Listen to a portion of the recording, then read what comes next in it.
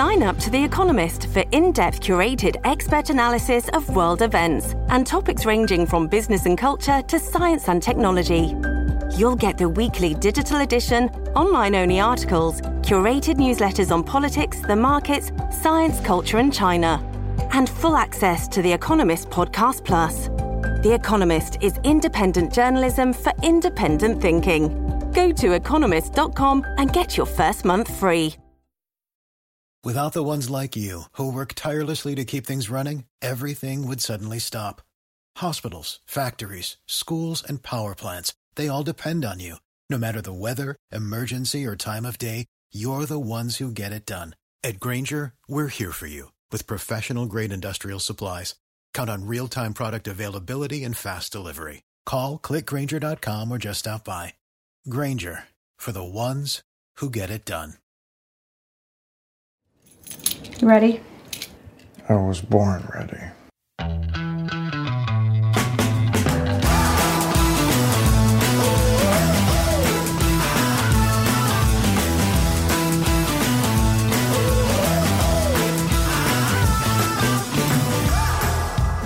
Welcome to the Advisory Opinions Podcast. This is David French with Sarah Isger. We've got Supreme Court stuff to talk about today. We have a discussion of hate crimes and hate speech that we've kind of punted for a few podcast episodes, but the time has come. The time has come to deal with it. We keep getting questions about this. We're going to talk about it. We're going to spend between 17 and 19 seconds more on DC statehood, but it's going to be a really good 17 to 19 seconds. And we're going to talk about a little bit of legal career advice at the end for all of our aspiring lawyer listeners and all those who are law curious. But Sarah, let's start with the Supreme Court of the United States. We have an opinion in a case that we have talked about before, and we also have a really interesting other case. The case is called Caniglia.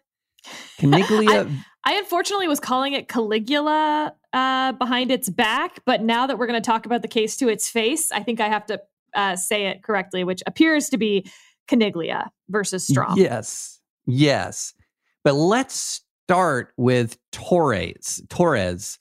This was a case we've talked about before. It's a really interesting case about unreasonable search and seizure involving a wild fact pattern, which I want to spend a little bit of time on. Sarah, this case, every now and then, didn't we have a case recently that involved, it was the most boring fact pattern in criminal law history? Yeah, and this ain't that case for sure. No. The previous case, I think, as I recall, it was a police officer pulled into a driveway and put his foot into a garage. That's right. Like it was the slowest, shortest car chase ever. Exactly. This one, okay. Let me just go. No, do you get to read it? I want to read it. Okay. I'll you go ahead, and I hope because I'm worried you're going to read from the majority's fact pattern, and frankly, the dissent's statement of fact is way better. Okay, well, there is a majority paragraph that you're then going to skip that I'm going to go back to. Okay, fine. So you go. You start. Two police officers in Albuquerque approach Ms. Torres on foot. They thought she was the subject of this one arrest warrant involving murder and drug trafficking, but she wasn't. She was the subject of a different arrest warrant. So as they walk toward her, she flips out, gets in her car, and hits the gas. At the time, Ms. Torres admits she was, quote, tripping out bad on methamphetamine. Fearing the oncoming car was about to hit them, the officers fired their duty weapons and 2 bullets struck Ms. Torres while others hit her car. None of that stopped Ms. Torres. She continued driving over a curb, across some landscaping, and into a street, eventually colliding with another vehicle. abandoning her car. She promptly stole a different one parked nearby. She then drove over 75 miles to another city. When she eventually sought medical treatment, doctors decided she needed to be airlifted back to Albuquerque for more intensive care. At that point, of course, she's back in Albuquerque and they find her and arrest her. I think I know exactly which part you're gonna read. Tell us the good news and bad news for Miss Torres. Yeah. So Torres stole a Kia Soul that happened to be idling nearby and drove 75 miles to Grants, New Mexico. The good news for Torres was that the hospital in Grants was able to airlift her to another hospital where she could receive appropriate care. The bad news was that the hospital was back in Albuquerque, where the police arrested her the next day. I mean, this case, you know, I love how Gorsuch from The Dissent quotes the tripping out part. She must not have been lying about that, because she shot twice, has the wherewithal, in spite of being temporarily paralyzed in one arm, to go ahead and steal another car and drive 75 miles. I'm confused about the 75 miles because surely any amount of adrenaline would wear off at mile 40, right? I mean, methadrenaline? I don't know. I'm not a medical expert on methadrenaline, so maybe it's just really keeps you going. But I don't know about you, Sarah, but if I'm shot twice and my left arm is paralyzed, I'm calling it a day right there. Like, I'm punching out on the crime clock. She has more follow through than you do, David. So here's the issue for Miss Torres. Well, really for the Albuquerque police officers. She could have sued the officers under New Mexico's state law for assault or battery. She also could sue the officers under the 14th Amendment for conduct that shocks the conscience. But I think that her attorneys were correct that this wasn't conduct that shocked the conscience, to shoot a car that's coming towards you and is trying to hit you potentially. By the way, she says she did not know they were police officers, even though they were wearing vests that had the word police written across them. She blames the meth for that. Fair enough. So she sued under 1983, which is the statute that just lets you sue for any violation of your civil rights. We've talked about 1983 a ton because it's how you do all of these free speech cases, free exercise cases, all under 1983. So she's claiming that they violated her Fourth Amendment rights by unreasonably seizing her under the Fourth Amendment. And the question becomes, can you seize someone if they got away? That's all. That's what Torres is. Was it a seizure if she got away? And David, this, I think, is another case of our 3-3-3 court with one caveat. It's actually a 3-2-3 court because Amy Coney Barrett did not participate in the case.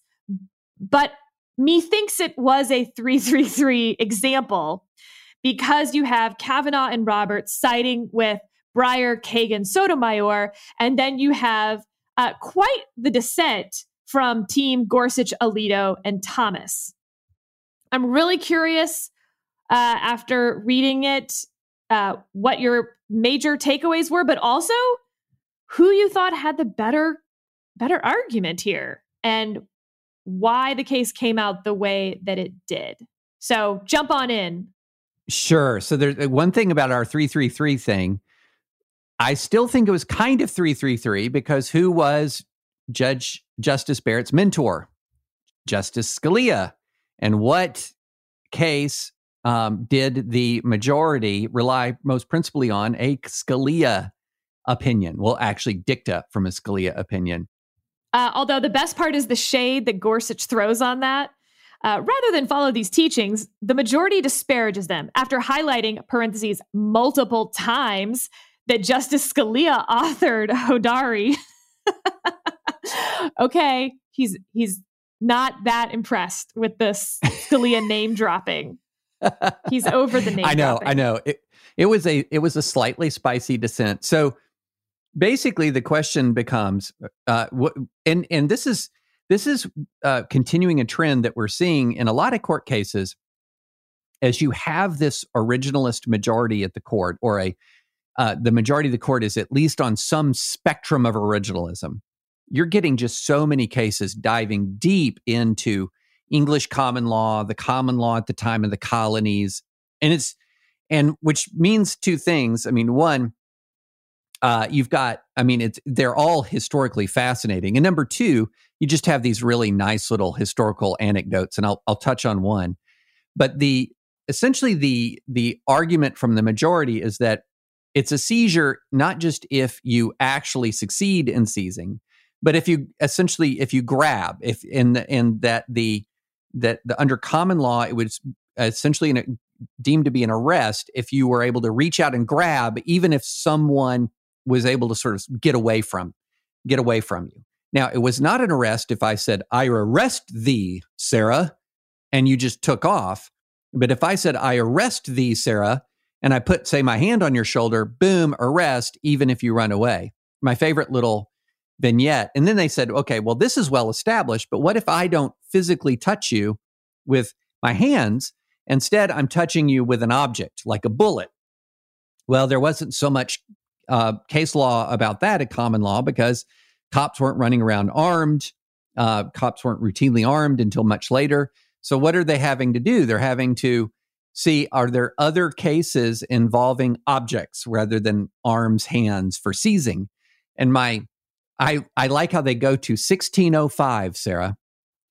The closest decision seems to be Countess of Rutland's case, Star Chamber, 1605. Now, if that isn't a little ominous right there, you're citing not, a court, but the Star Chamber. Yeah.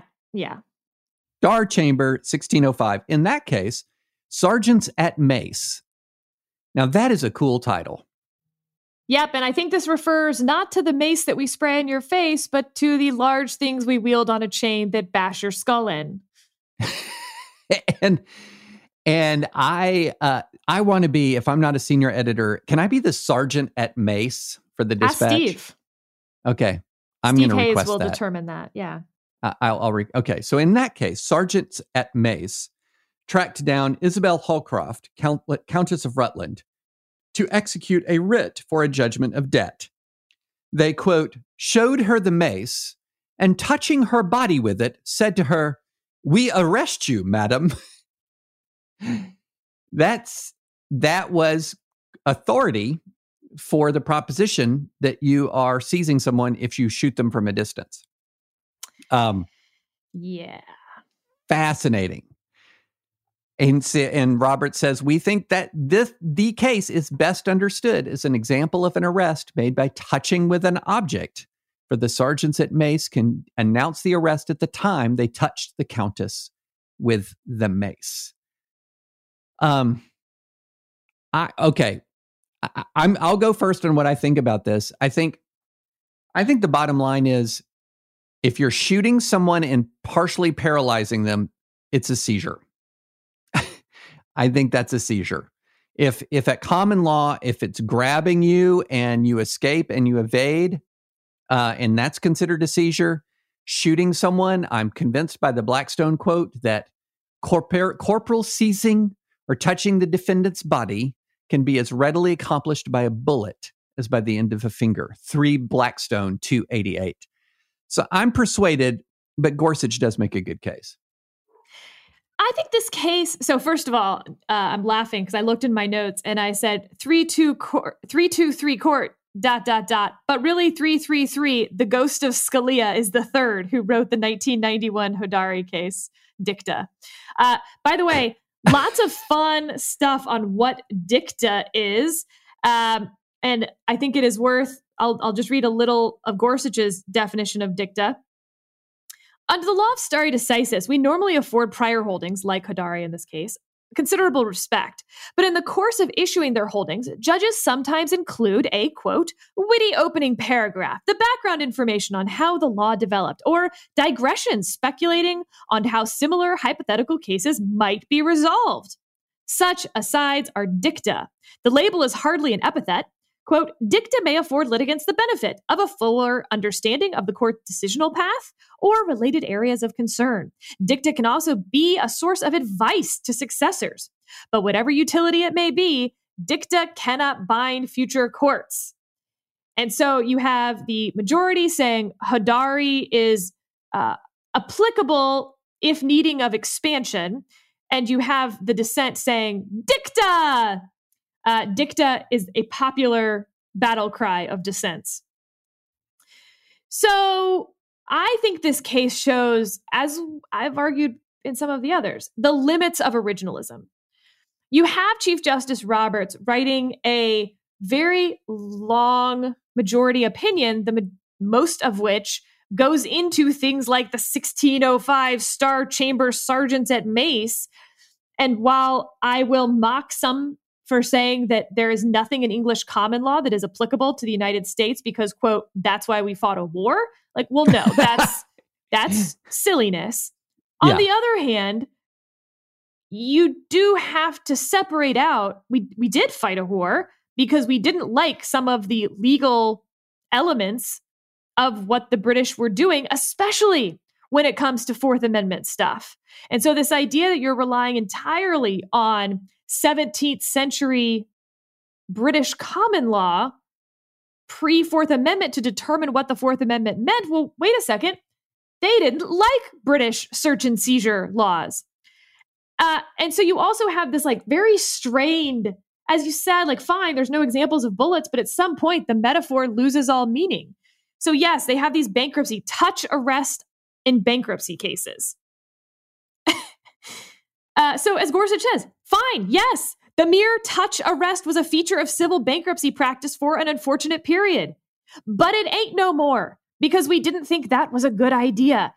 These guys were reaching through windows. So there's this one case where, like, literally, as long as you could touch the guy within their home, it was an arrest, and then they had to come out, or you could go in to get them at that point. It just totally eviscerated any sort of castle doctrine about the house. And so what officers were doing were getting ladders because people would hole up in their houses, and they were trying to like reach them through windows and touch them. And lo and behold, like they often did, which, I mean, I get that houses were small, but I mean, dude, stay away from the windows if that's how they can arrest you. That is, I mean. And by the way, it makes me really question this idea that using, for instance, a mace constituted a valid touch arrest, because if these guys were up on ladders, reaching through windows, trying to touch these guys all the time, you'd think it would have been very common to use a pole to reach further into the house to touch the guy. And in fact, there were no examples of that mentioned by the majority or the dissent that I saw. But what's weird about that, Sarah, okay, so if I'm holed up in my house, right, and somebody reaches in with a pole and just touches me, I'm still in my house and he's still outside of it. No, but at that point they can come in because they've arrested you. They've effected the arrest. Yes. And so then the whole castle doctrine disappears and they can just walk on in. That's right. Yep. Which is why it's silly and why obviously it doesn't count. Like, that's not what the Fourth Amendment means. Are we saying that now that's a thing we can do because they used to do it with bankruptcy cases? No, obviously not. So the real limits of originalism, I thought, in the majority opinion, and Gorsuch, of course, little echoes of Bostock here, he's doing the textualist approach. A seizure requires the use of force with intent to restrain. Accidental force, this is the majority. A seizure requires the use of force with intent to restrain. Accidental force will not qualify, nor will force intentionally applied for some other purpose satisfy this rule. Okay, but that makes a lot less sense than simply seizure meaning what we all think the word seizure means, which is to have control over, not the intent to restrain. That's not a seizure. In fact, I took my 9-month-old son to a petting zoo this weekend. He intended to restrain all sorts of critters, but he did not seize any of them. Not under our definition of that word. He did not get control over the goat despite his intent. And I think there's some absurd outcomes that Gorsuch does a nice job showcasing. I'll read a few. So under the majority's logic, we are quite literally asked to believe the officers in this case, quote, seized Ms. Torres's person, but not her car, because the majority acknowledges that to seize an object would still mean to possess, have control over. Ms. Torres' person, but not her car, when they shot both, and both continued speeding down the highway.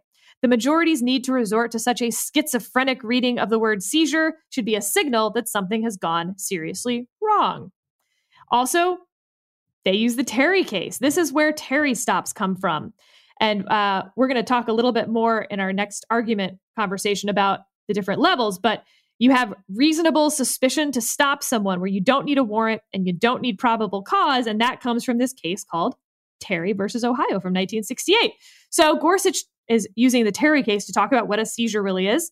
The court explained that only when the officer, by means of physical force or show of authority, has in some way restrained the liberty of a citizen, may we conclude that a, quote, seizure has occurred. The restraint of liberty Terry referred to was interference with a person's freedom of movement.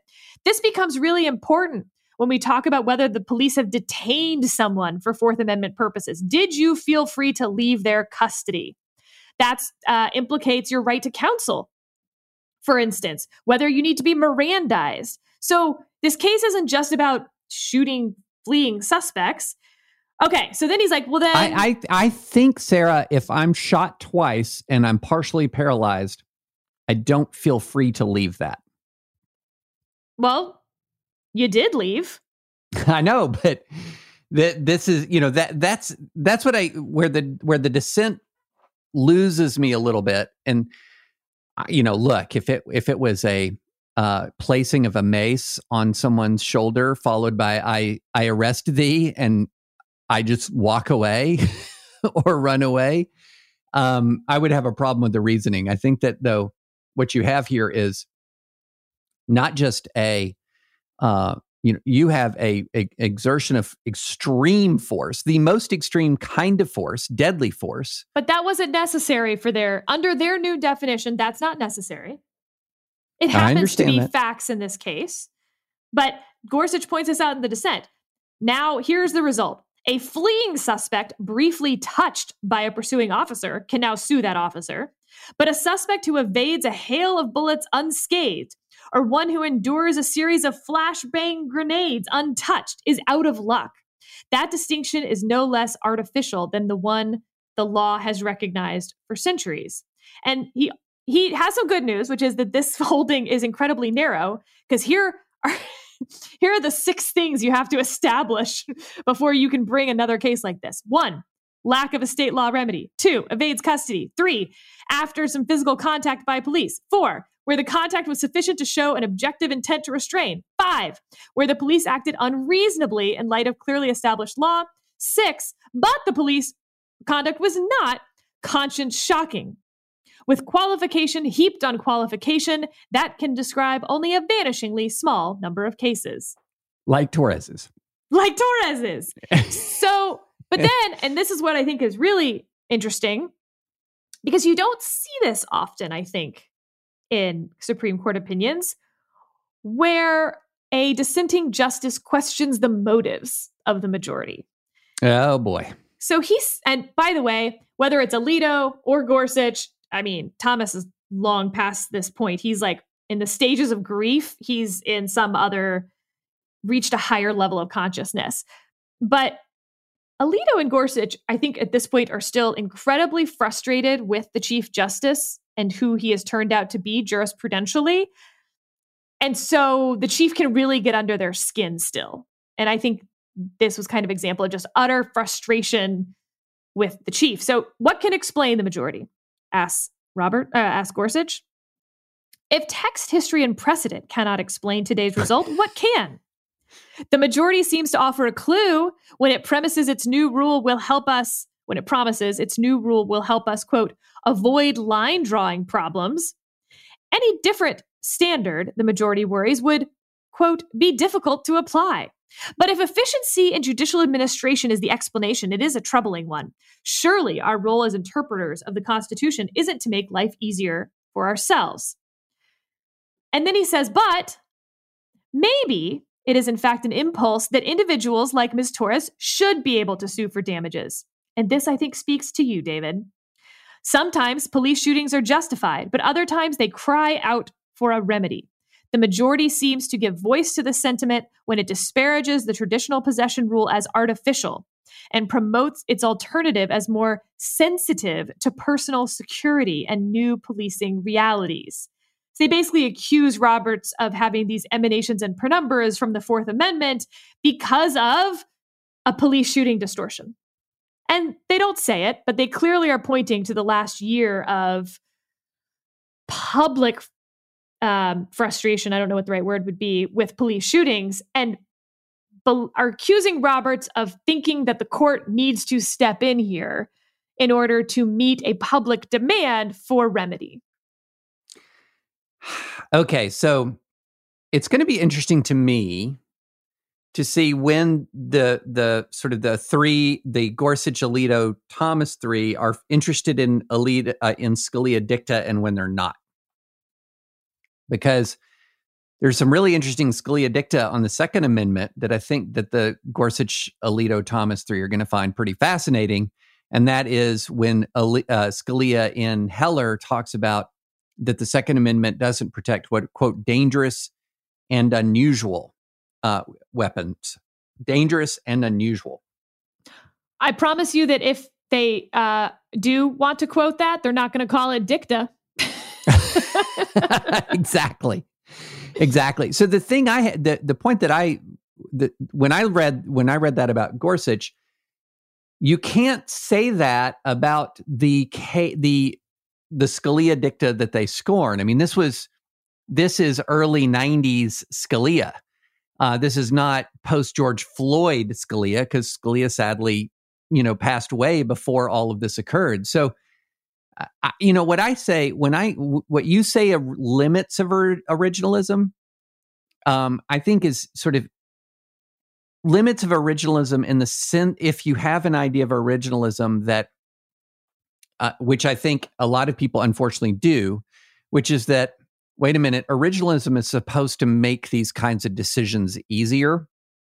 Originalism is often debatable.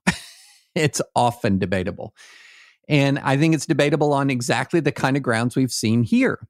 And, when you go back to English common law, and it wasn't just English common law, the majority talks about colonial common law, that colonial common law picked up on the principles of English common law, and early American common law picked up on the principles of English common law. So the argument is not that this is the kind of thing that the colonists were trying to escape. The argument is that these were legal principles that we inherited from England that we continued. And that's one of the more potent forms of originalist argumentation. And so I think what you have are some schools of thought here, competing schools of thought. One that says, okay, the words unreasonable search and seizure are less self-evidently defining than Gorsuch says they are. And so how do we know they're less self-evidently defining? Because at common law, even in the early American common law, they were interpreted in a way different than Gorsuch suggests. Now, as we've talked about a million times, the fact that people in early American history interpreted the Constitution one way is not definitive. We didn't create it's not the case that it was sort of impossible for early American courts or early American legislatures to violate the Constitution because whatever they said was a valid interpretation of it. But it is an argument. It's an argument worth having. And so I don't find it surprising at all that we had it break down on these terms. Now, I also think that if this had been written by, say, Breyer, the argument wouldn't be. If the majority was written by Breyer, it would not be like this. It would not be the same. Indeed. So last week there was. Are we good on? Shall we leave? Yeah. Torres? Oh, one quick thing about Gorsuch and motives. It's interesting that he did that because a lot of people flipped that around on Gorsuch during Bostock. They tried to argue that his reasoning in Bostock was motivated reasoning, that he wanted to get to a result on Title VII, and he sort of retconned textualism into it. So I would, it's interesting when justices make motive arguments. And so, yeah, it's really fascinating to see that little interplay. So there was another case that was argued last week that is also on the Fourth Amendment. Little different, though. This case involves, a bit of a domestic dispute. So this guy and his wife have a bit of a tiff. The tiff goes on quite a while. He's 68 years old, no criminal history, no record of violence, etc. They've been married for 27 years. They're arguing inside their Rhode Island home. The argument escalates. He goes and gets what he says is an unloaded handgun. He comes downstairs. He puts the gun on the table and says to her, "Why don't you just shoot me and get me out of my misery?" Sounds like a fun 27 years of marriage, I'll tell you. Oh, man. You're only at 25, David. Those next 2 years are a doozy. Well, as Nancy says, I've been married 25 years, including 7 of the best years of my life. So the wife threatens to call the police. He leaves. She didn't call the police. He comes home. They keep fighting. She leaves. The next day, she calls. He says he's in the bathroom now, but he doesn't answer the phone. So then she calls the police and says she's worried that he's going to commit suicide. So the police show up. Long story short, they enter the house under something that's called a health and safety check. It's a community caretaking exception to the Fourth Amendment. Now, think about the Fourth Amendment. Normally, when police are entering your home, it's a question of what level that they need for a criminal entrance to your home. Do they need a warrant, which is they have to go to a neutral magistrate and show they have probable cause to believe a search is justified. They could also just have probable cause without a warrant. They're sitting out there, but like they know they have probable cause and they go in. Or they can have reasonable suspicion, specific reasonable inferences, which entitle the officer to draw from the facts in light of his or her experience. That's the Terry stop thing. You know, a guy's walking down the sidewalk. You see a bulge where a gun normally is kept. And so you ask him to stop and you frisk him. But this is different. There is also emergency aid and exigent circumstances. So, right, exigent circumstances are a child's been kidnapped and you hear a child screaming from apartment 3B. Okay, well, that's exigent circumstances. You can go in to look for the child without a warrant. Now, there might be some limits, though, on what you can get once you're in there. You know, the child's not in there, but you found an illegal weapon. You may or may not be able to use that because of the way you entered. You might. There's also emergency aid. You know, if you see through the window that there's someone passed out on the floor, no, you don't have to wait for a warrant. You can go in and start CPR if you're the officer. But again, might limit what you can seize for a criminal purpose. Okay, but the community caretaking exception is sort of a lesser doctrine. And this is the idea that police officers also have this other public safety thing. And so we had this argument. And David, the argument I do not think went well for the guy who's claiming that the police had no right to enter his home. They needed to go and get a warrant. I mean, it starts off bad, and it seemed I like rooting for people. I'm not here to sit in the bleachers and criticize. But I'm not quite sure whether perhaps his client told him that he wanted a very extreme version of this argument, or whether perhaps the moot, like maybe a moot had been canceled because of COVID. I don't know. This is a very skilled, talented lawyer who argued it, lots of experience, but he got really tripped up, I thought, in this oral argument. So you have Justice Roberts starting with this example, and he never really gets off of it. I mean, like all of the justices pick up this example. So here's the example. It's literally like Chief Justice Roberts, Mr. Attorney, let's say the police get a call. It's 8 at night. The person says their elderly neighbor, they invited her to dinner at 6. It's 8. She's never late for anything. She's not answering her phone. They haven't seen her leave her house. They're worried. They ask the police if they can come over and check it out. The police do that. They go on the property, but they can't see through the windows, but the back door is open. They go in. She's not there, but she comes back and says, "What are you doing here?" And she sues them under 1983 for violating her Fourth Amendment rights. Does she win? He says, yes. And basically in all of these examples, they get sort of crazier and crazier. And the guy each time is like, nope, you can't go in the house.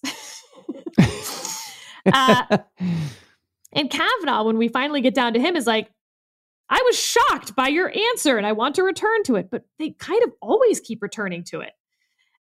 And it's this idea that like, really? And he's like, well, if it doesn't meet the emergency example, and Robert's like, okay, fine. But do you think that meets the emergency example? You have a credible neighbor. They say she's never late. She was coming to dinner. They never saw her leave the house.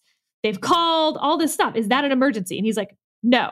They're like, okay, how about 24 hours later? So it's 8 p.m. the next night. They still haven't heard from her. They've been knocking. They've been calling, etc.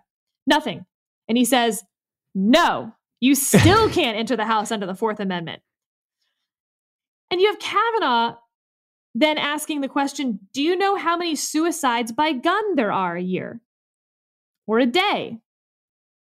And the lawyer says no. And I find that surprising because that's a question that I think you would either think is coming or know is coming. So either you do know the answer, in which case you sort of said you didn't when you do. You don't want to give the answer because it's actually 65 a day. Or you didn't know that that's where this could go. I mean, this idea that the police just have to sort of let suicides happen because of the Fourth Amendment, I think really bothered most, if not all, of the justices. So it was an interesting case. I think, again, I think we know how this is going to turn out. I do have this a dark look into Justice Breyer, who's normally a pretty peppy guy at argument. Let me read you what Justice Breyer says. Okay, well, a baby's been crying for 5 hours. Nobody seems to be around. A rat's come out of the house at a time when rats carry serious disease and have to be stopped. I know he meant those to be two separate examples, but in the moment I was like, wait, is that all one hypo? Because if so, what dark recesses are in Stephen Breyer's mind? So then the attorney answers, just to take a couple of your examples, a baby crying. I think that would be a true emergency. But rats, that was what was at issue in the Franks case, which this court overruled in camera and said, Justice Breyer interrupts, that was the wrong rats. Try reading The Plague. Try reading something where a rat coming out of a house could give people bubonic plague. Whoa, this escalated quickly. Wow. So yeah, it was not a good argument for. Well, one of the things I think is interesting about search and seizure law is the actual text itself implies lots of judicial judgment in it. Exactly. Because it says unreasonable search and seizure. Unreasonable. There's going to be a rule of reason applied, and that rule of reason is going to be inherently, you're going to get guidance, as we were talking about from in the previous case, when it comes to what did these words mean? I mean, for example, seizure. What did the word seizure mean? What was the original public meaning of seizure, which is what a lot of the fight turned on in the Torres case. Unreasonable is even more malleable than seizure. It's pretty darn malleable. And it's one that there are circumstances in which you cannot look at there. It is simply impossible to create a situation where someone is like, a judge is like a jurisprudence bot that you plug in the text of the law and there's a completely objective, discernible meaning of the text of the law and out spits the ruling. And it is absolutely the case that when you're dealing with a word like unreasonable, you're going to get a lot of judgment calls there. All right, last Supreme Court news and we'll move on. You're going to see a lot of headlines about how the Supreme Court, quote unquote, agrees to hear first abortion case with 6-3 conservative majority. I am literally reading the Politico headline. All right. Stop getting excited or depressed or whatever other feelings you may have about that headline, because the facts are far less interesting. So yes, this is a case where the underlying facts are about a Kentucky law that limits abortion. That law was then blocked by a lower court. And then the governor's office, the new Democratic governor's office, refused to defend the law. So the Republican attorney general tried to intervene to defend the law. The Sixth Circuit denied the Republican attorney general's request to intervene. The Supreme Court is going to decide that question, whether the Sixth Circuit erred by denying the Republican attorney general's request for intervention. This will have nothing to do with abortion. And if we spend 39 minutes, as we have so far, on that case, y'all will be turning it off. So in other words, might be the most boring possible case that includes the word abortion in the pleadings. I think that's true. Gotcha. Okay. Shall we talk a little bit about hate crimes? Yes, I do. I really want to. Yeah, this is going to be a little bit of a legal history lesson, combined with some sort of just general sort of what's good public policy. So a lot of people ask about hate crimes from the standpoint of what is a hate crime and how are they constitutional, which is an interesting question. Because if you go back to 1992, let's go all the way back to 1992, Sarah. I was but a young lad in law school at the time. There was a case decided called R.A.V. versus City of St. Paul. And this was a case that really was mainly about hate speech. St. Paul, Minnesota had a bias-motivated crime ordinance, which, among other things, prohibited the display of a symbol which one knows or has reason to know, quote, arouses anger, alarm, or resentment, and others on the basis of race, color, creed, religion, or gender. Court struck this case down, or struck that ordinance down as facially invalid, and it was not close. This was a unanimous opinion. So, and essentially that the words, hateful words, just you couldn't prohibit hateful words, just as sort of as a category. There are very few limited categories of speech: obscenity, defamation, fighting words, although that category is almost vanishingly to nothing, that can be regulated, quote, because of their constitutionally prescribable content. Hateful words are not in that. And that they're not in one of those categories. And what's interesting about this case, it's decided in 1992 after a load of colleges had passed speech codes that had language in them very similar to the St. Paul, Minnesota ordinance. But did the colleges get busy repealing their speech codes? No, they did not. So they had to be sued into oblivion over years. But then the next year, 93, you get Wisconsin versus Mitchell. And Wisconsin versus Mitchell was something else. It was if there's already a crime, in this case it was aggravated battery, could the sentence be enhanced because he selected his victim on account of race? And in this circumstance, the court said, yes, that frequently we consider motive when determining, for example, the severity of a crime or the nature of a crime. And so essentially what that then created is a formula for a hate crime conviction. It would be existing crime plus hate motive equals in typically higher penalty. So the hateful motive could not be the crime itself, or the hateful speech or hateful idea could not be the crime itself. But if you have an existing crime and you tie it to a hate motive, penalty enhanced. And that's sort of where we are in the law right now. And we had a great email from a prosecutor.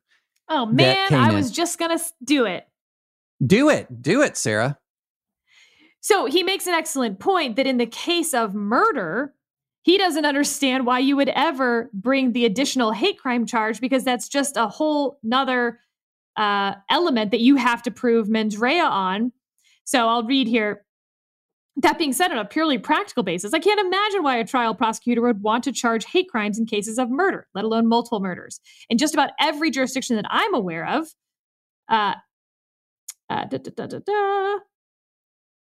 being convicted of killing multiple people will get you either a life sentence or death.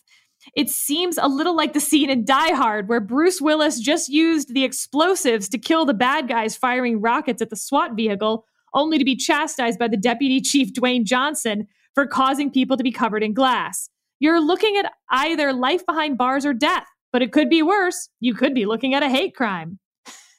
Right.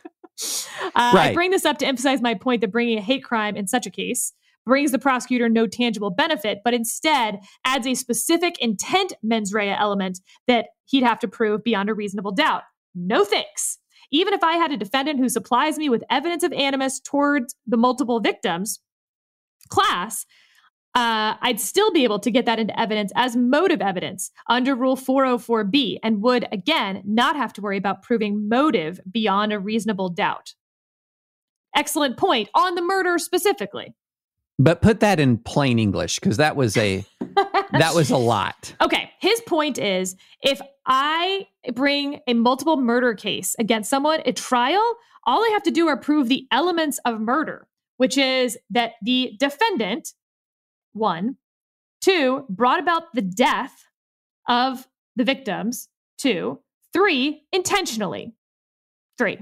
If you add and without hate legal crimes, justification. and without fine. Okay, fine. If I'm doing this off the top of my head, if you add in hate crimes, you have to prove a 4th, that he did so because of the victim's protected class status.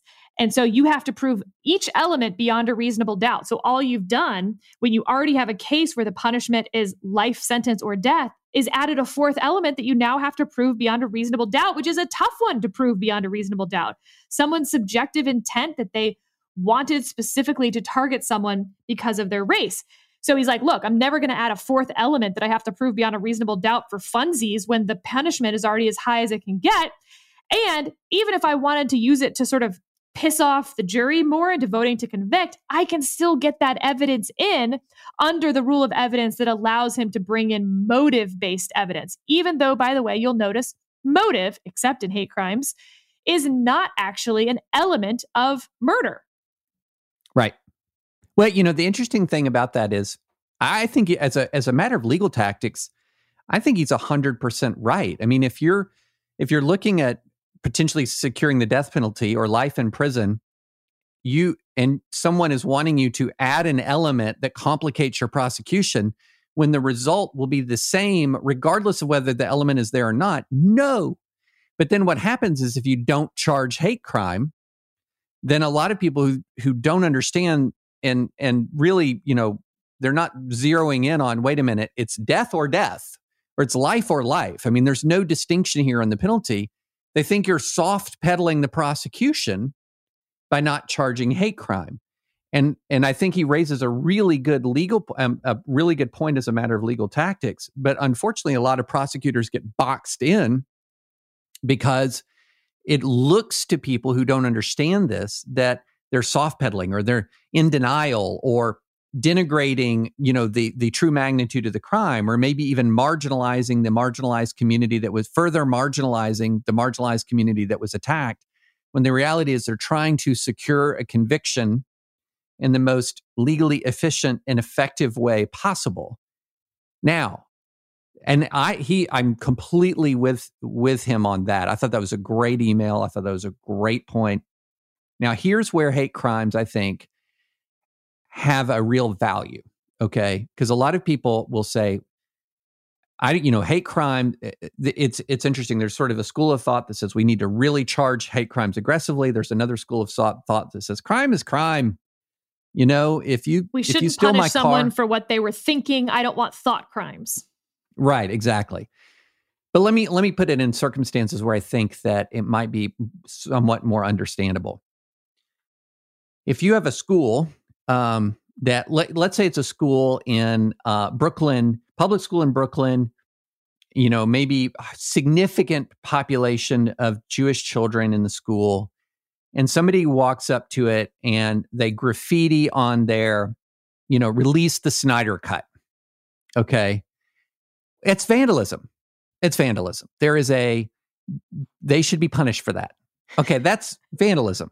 Then there's somebody I can't believe you would punish someone for graffitiing release the Snyder Cut. I think on any jury, you'd nullify that. But I am so impressed that you would put aside your own personal feelings. I would. And bring that case. Okay. Well, civil disobedience, you're supposed to accept the penalty. Okay.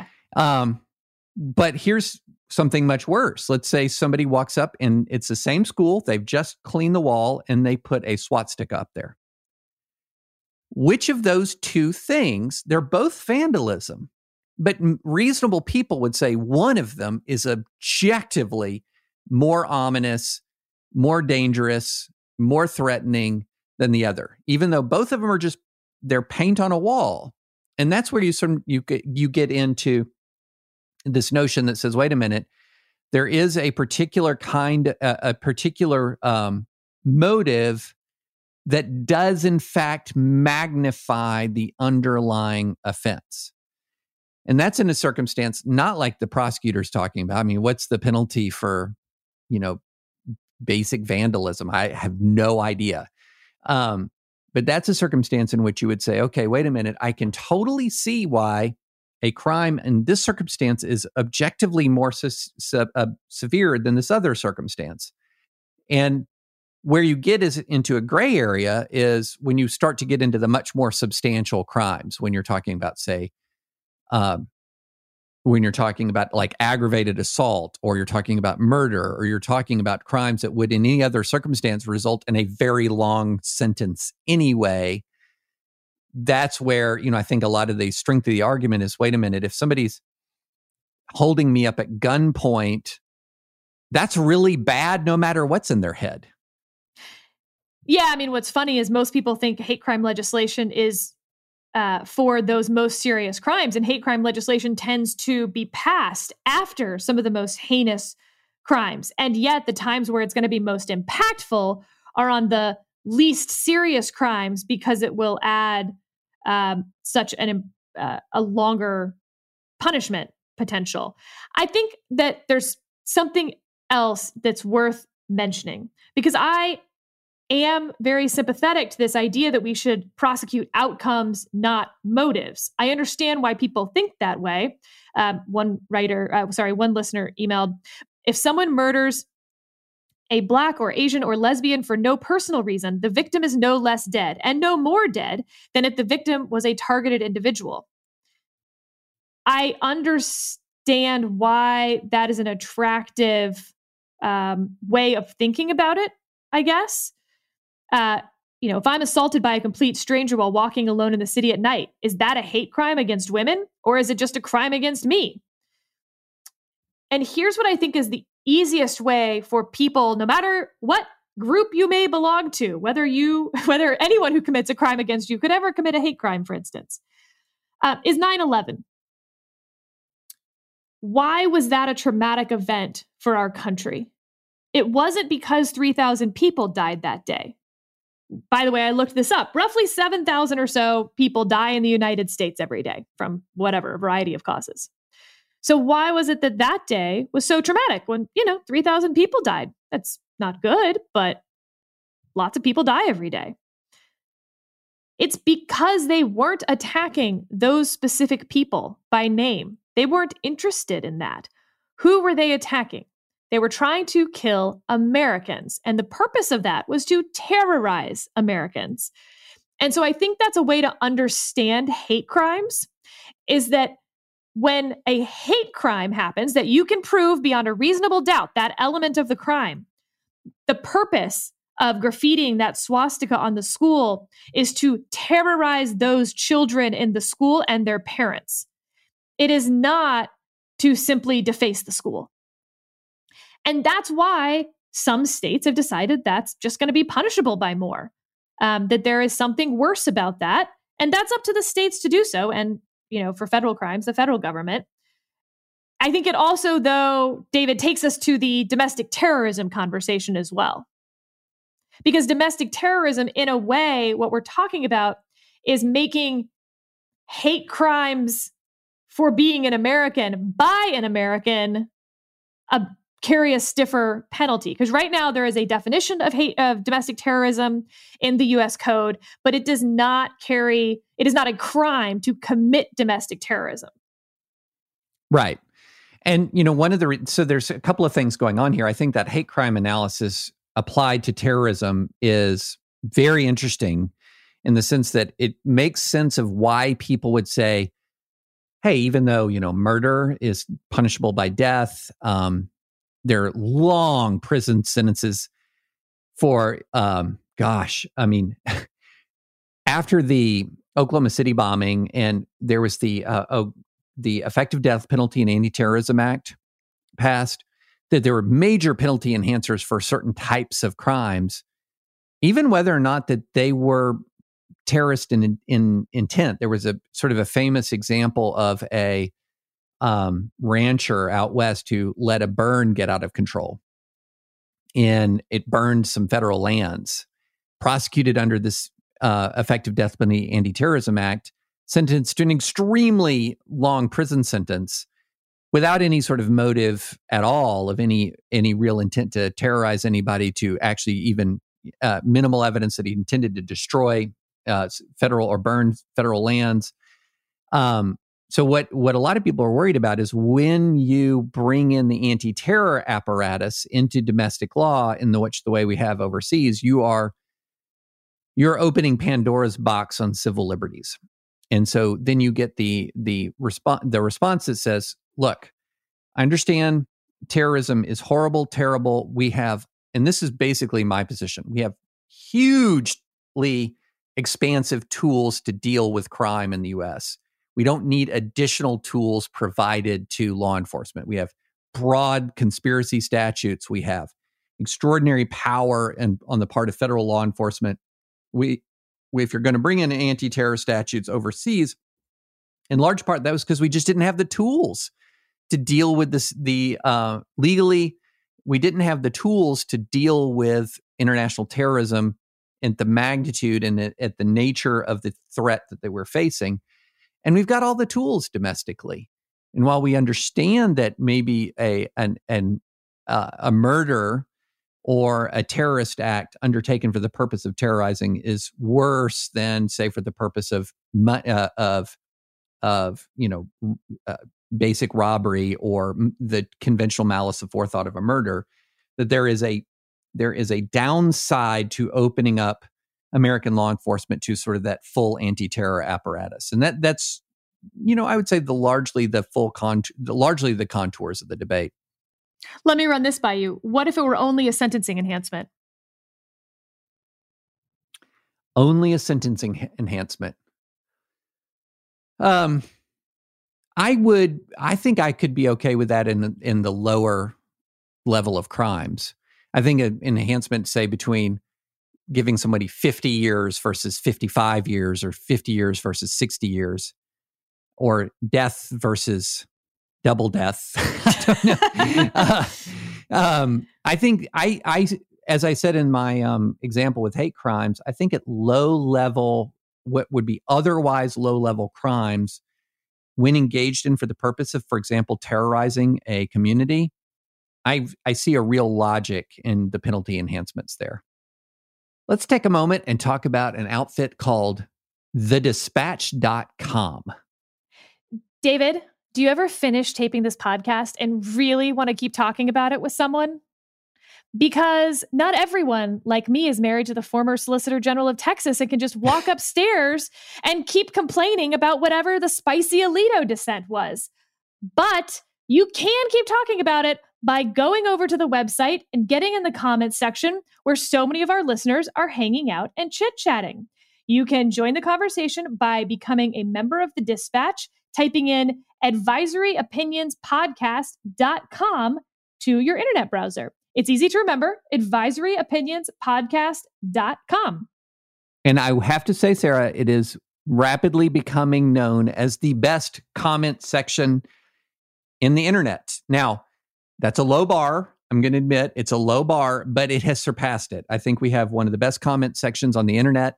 And now is the great time to give a Dispatch membership because we're offering a 30-day free trial on a Dispatch membership. You can get more from me, David French, in my newsletter called The French Press. And more from me, Sarah, in my weekly campaign-focused newsletter, The Sweep. So go to advisoryopinionspodcast.com and try the 30-day free membership, join the conversation, and, David and I hop in there from time to time because this is the flagship podcast. Okay, do I get my 17 to 19 seconds on DC statehood? Yes. Okay. We do like Micro Machine guy. I got to talk really fast. Okay. Several of you wrote in after last week and said that you were very upset that in talking about the constitutionality of turning DC into a state, I didn't mention the 23rd Amendment. Let me quickly read you the 23rd Amendment. This doesn't count against my time, David, because I'm going to read it slower. The district constituting the seat of government of the United States shall appoint in such manner as the Congress may direct a number of electors of president and vice president equal to the whole number of senators and representatives in Congress to which the district would be entitled if it were a state, but in no event more than the least populous state. Okay, back to my time. This doesn't affect the constitutionality at all, which several of you acknowledged. However, yes, it is a weird thing that all of a sudden, maybe just the president and his family, whoever lived at 1600 Pennsylvania Avenue, would suddenly get 3 electors in the Electoral College because of the 23rd Amendment. So yes, if you're turning DC into a state, you might want to repeal the 23rd Amendment. Or, in the alternative, to fix all of this, you could simply put the parts of DC that you want to turn into a state, turn it back to Maryland and Virginia. They might like their land back, but that still wouldn't fix your 23rd Amendment problem. So sorry, folks. Yeah, it's a weird one. Slightly over 19 seconds, but not excessively. Not excessively. Shall we turn to our legal career advice section? Yes. So I had a nice long phone call with a 1L last week about whether he should clerk. And here are the relevant facts. He doesn't think he'd enjoy clerking. That's not why he'd be doing it. Obviously, if you just think you'd love to clerk, then you should clerk. And clarify what clerking is. Oh, good point.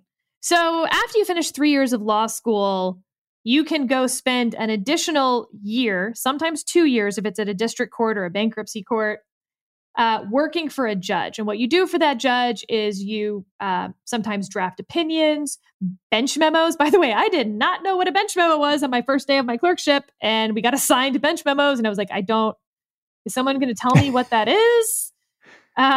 So bench memos are where when a case comes in for the first time, you write sort of a summary, like what's this case about? What are we sort of thinking? What are the issues before oral argument? It reads kind of like a brief that the parties turn in, but it's a brief from the clerk themselves that takes out some of the vitriol and feelings. And it's a guidepost for oral argument a lot of the time. So, and it's, in my clerkship, there were 3 clerks. There's oftentimes 4 for those year-long appellate clerkships. Yes, you generally need an appellate clerkship to then clerk at the Supreme Court. These tend to run summer to summer. Mine, I happen to remember, was August 11th to August 11th. At the Supreme Court, they tend to run July to July.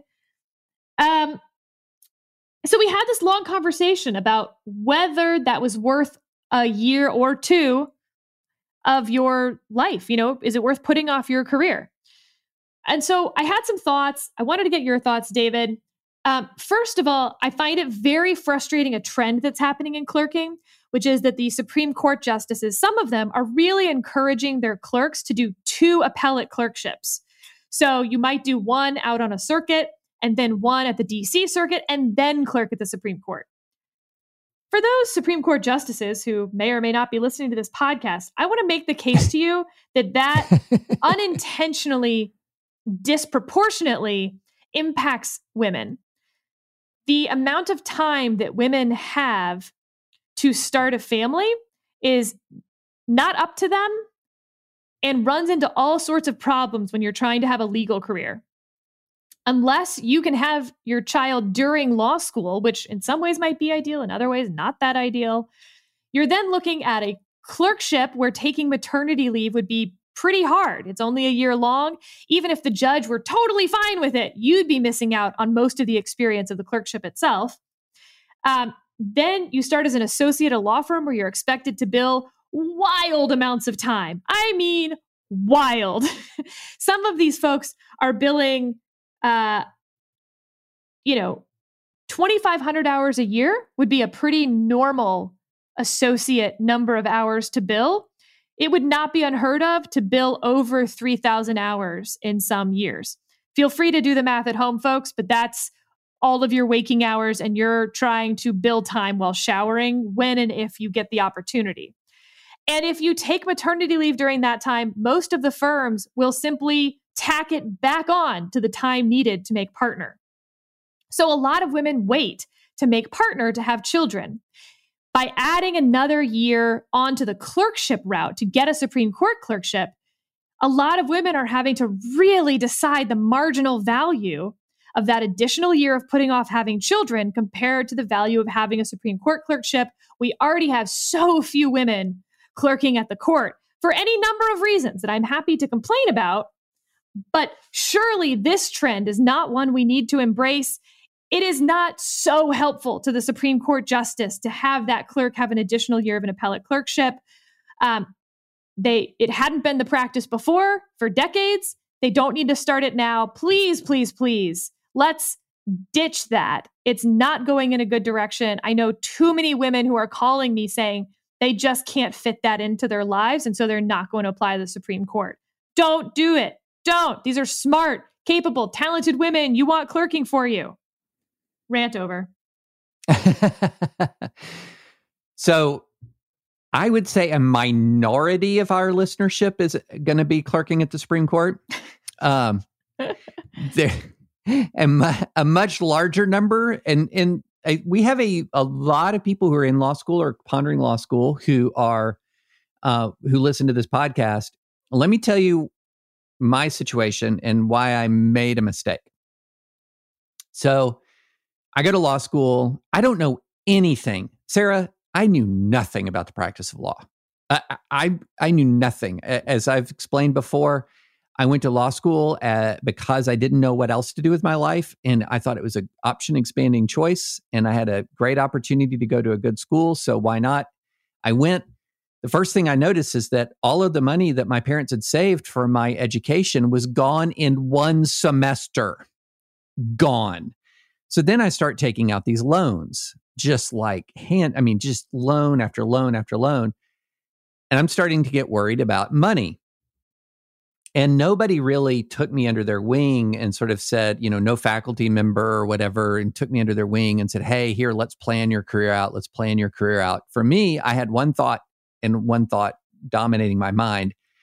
I need to get out and make money as quickly as possible. I don't know how I can live on a clerk's salary.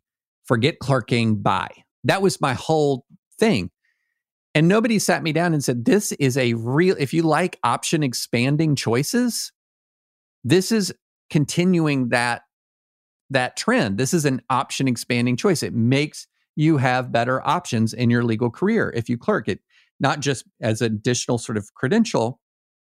It also is a great entry point into the practice of law. You're going to see the practice of law up close and personal and in a very interesting way. You're going to understand the way judges work. You're going to understand the way judges make decisions. It's just a tremendous 1-year intensive training process that's unlike anything you get anywhere else. Nobody sat me down and explained that to me. So I just thought, hey, look, starting salary. Yes. Clerk salary. No. And boom, I went straight into it. And, 3, 4, 5 years later, you're realizing, I could have just had ramen for that year and had a great experience. And I really regret that I didn't do it. And, I wish somebody had sat me down and said, what are you doing? But, sort of my friend group at the law school was a bunch of people kind of like me who we came into law school. We didn't really know much about it. And so we took a whole bunch of different career paths, but there was not this consensus that clerking is really, really important. And I would say this, unless you have a compelling reason not to, your default should be to pursue that if you can. And what could be a compelling reason not to? There's many different things. I mean, I want to go and practice with my mom or my dad. That's what I want to do, and they need my help now. Sure, fine. This is the particular career path that I want, and it has nothing to do with the practice of law. I'm going to go be a consultant. Fine, sure. But I think the default is if you can clerk, I think it's a super valuable experience. So David and I are, in a rare moment, mostly agreeing on this. So I would compare clerking. I often call it the fourth year of law school to law students who I speak to. Clerking is to law school what working on a campaign is to voting. Sure, you're participating in the process and you maybe did some research, but unless you've worked on a campaign, you just don't really know what a presidential candidate can be all about. Same with clerking. It's just wildly, wildly informative to the practice of law. But I would say that another trend that is very harmful to getting sort of encouraging people to clerk, we had the plan. It literally was called The Plan when I was in law school. It didn't last for very long because, well, you'll see why. So basically, all of the judges voluntarily agreed that there would be a day basically on which they would accept clerkship applications and no sooner. And that happened your 2L year, 3L year. 3L, no, I'd forget. But regardless, it meant that you couldn't scoop up. There wasn't a first mover advantage for the judges to get the best clerks first and lock them down. Now, of course, what happened is that judges one by one were like, well, I'm just going to take this clerk early. And it happened, slowly and fell apart all at once. So the result now is that the law student who called me is in his second semester of 1L year, and he's in a crunch and needs to decide now whether he is clerking 2.5 years from now. Yeah, it's crazy. And so you don't know whether you even like studying law. And so, yeah, he's like, oh, I don't think I would enjoy clerking. I'd be doing it for all these other reasons. Well, I'm not sure you know that yet, but I don't know what else you can do. He doesn't think he'll like it. And so I just sort of have to take his word for it. And I can't really, who am I to say no, you'll love it. Some people don't. It's very monastic. You pretty much sit in your office for, minimum 8 hours a day, but more likely 12 plus hours a day, reading and writing. And if that's not for you for a year, that's not going to be for you. Yep, you're going to have lunch with your co-clerks. You're not really allowed to hang out with anyone else. It's pretty discouraged to be spending a lot of time because you can't talk about any of the cases. You can't even talk about where you're going because, for instance, which judge is on which panel for which sitting has to be secret. And so I clerked in Houston, but we sat in New Orleans. Well, I couldn't make dinner plans because if I tipped off some of my new associate friends that I was going to be in New Orleans next week, then they would know that my judge was going to be sitting on those cases. I can understand why people don't find that attractive. Plus, moving across the country, if you have a family already for a year and uprooting them and your spouse's career or your kid's school, yeah, that's tough. But I met so many people, not just the clerks. For mine, there was a clerk instant messenger at that point that existed on Lotus Notes. I met clerks in a whole bunch of other chambers. I made some amazing friends. It absolutely, impressed upon me a lot about what judges look for in oral argument, how to write a good brief, how good opinions are formed. It massively improved my writing. Lots of reasons to do it. So all in all, highly encourage it. But judges, a lot of this is in your hands. Some of these trends are really bad for law students. And the reason that judges take non-professional clerks, they could just hire someone and put them on salary, but they don't. They take law students because they want that, those ambassadors into legal practice is how it's often described. You spend a year with a judge and then you go out and practice law and you speak for what happens in the judiciary at that point. If they want to continue that and for it to be meritocratic and representative and fair for these law students who they care about deeply, that judges consider their clerks part of their family, then think about the incentives that you're setting up when you make some of these changes, like only hiring 1Ls or really encouraging that second appellate clerkship before clerking at the court. So can I tell you, what very people, maybe I'm universalizing from personal experience, but lawyers in an appellate advocate, or if you're making a motion for summary judgment argument in a trial court, few people are more paranoid about trying to read outcomes than litigators. And there's sort of two-way, you're focused in on the judge and you're trying to read from the judge's questions, and often they're not subtle, and oftentimes they're just sort of broadcasting where they are, but sometimes they sit there like a statue. You can't interpret from their questions. They're equally rigorous on both sides. And so what do you end up doing? Sometimes you end up like lasering in, having one eye on the judge and one eye on their clerk. And sometimes the clerks are not as stone-faced. And I'll never forget this one case that I had where the judge was, about as rigorously fair as you could imagine in the questioning. Like I would defy anyone to watch that oral argument and have and try to discern where the judge was heading. But I got a spark of optimism, Sarah, when opposing counsel made an argument, and sitting there in the jury box was one of the judge's clerks. And she snorted in derision involuntarily at the opposing counsel's argument, which earned her a sharp glance from the judge. And I thought, I think we're winning this case. And we did.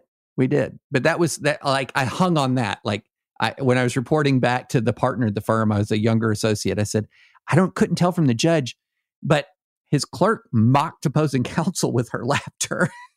I said, that's all I got. I just want to point out that on the Fifth Circuit, and obviously I'm not talking about myself or anyone I know, but you end up with a per diem in New Orleans and you stay pretty close to Bourbon Street. So oftentimes your clerk who sits as there's one clerk who will sit to the side of the judges during each oral argument. Often that clerk is incredibly hungover. So just bear that in mind as you're judging the clerk. Like I said, Sarah, you're just desperate. You're looking for anything. Yeah, fair. Yeah. And I'm sure that's not you. You were. No. Oh my God, no. Yeah, absolutely. Those 25-cent martinis, I don't even know where you would get one other than next to my hotel. That would be outrageous. 25 cents? Yeah, isn't that? And that's at lunch. That's insane. My judge actually insisted we could stay in any hotel we wanted that fit the per diem, but we couldn't stay at the hotel she was staying at because she didn't want to see us stumbling in late at night. Wow. Well, one other thing, and I mentioned this earlier, but just watching other lawyers argue before a judge is a valuable experience. Now, I imagine double valuable because you then get to hear the judge talk about the argument. But even if you're not going to clerk, if you want to be a lawyer, there's some real value in just watching it. I remember, and it was actually kind of encouraging because if you watch a bunch of arguments, you realize a lot of people can become lawyers. I really regret, speaking of regrets, there was a murder trial going on in the building when I was clerking at the appellate level. And so some of the clerks were going to listen to sort of a great prosecutor against a great defense attorney in, the highest stakes criminal case that there can be. And I was like, oh my God, I have to write this opinion about, ERISA. And I didn't go. To your point, yes, you learn a lot from appellate oral arguments, but you also learn a ton from watching trial lawyers talk to jurors. And I should have taken advantage of that when I worked in the building. Yeah. It's just a general great practice. If you want to be a trial lawyer, go see a trial. If you want to be an appellate lawyer, watch appellate arguments. You're going to learn just a ton. And I remember some of the arguments that I watched when I was a young associate or even a summer associate. I took lessons from that I remembered for the whole rest of my career. But thus endeth Advisory Opinions Career Counseling Hour. Well, half hour or whatever it was. And by the way, if you want to watch realistic courtroom drama, I would say do not watch Broadchurch Season 2. Good to know. But it's still great television. Hmm. It's still great television. But as far as the courtroom drama. Anyway, all right. I think that's it, Sarah. And I'm not going to tease it yet, but we've already got stuff lined up for Thursday. So there's just a lot going on. Even though we've not had a deluge of Supreme Court cases, there is just a lot going on. So we'll be back, already action-packed pod for Thursday. Until then, please go rate us on Apple Podcasts. Please subscribe and check out thedispatch.com.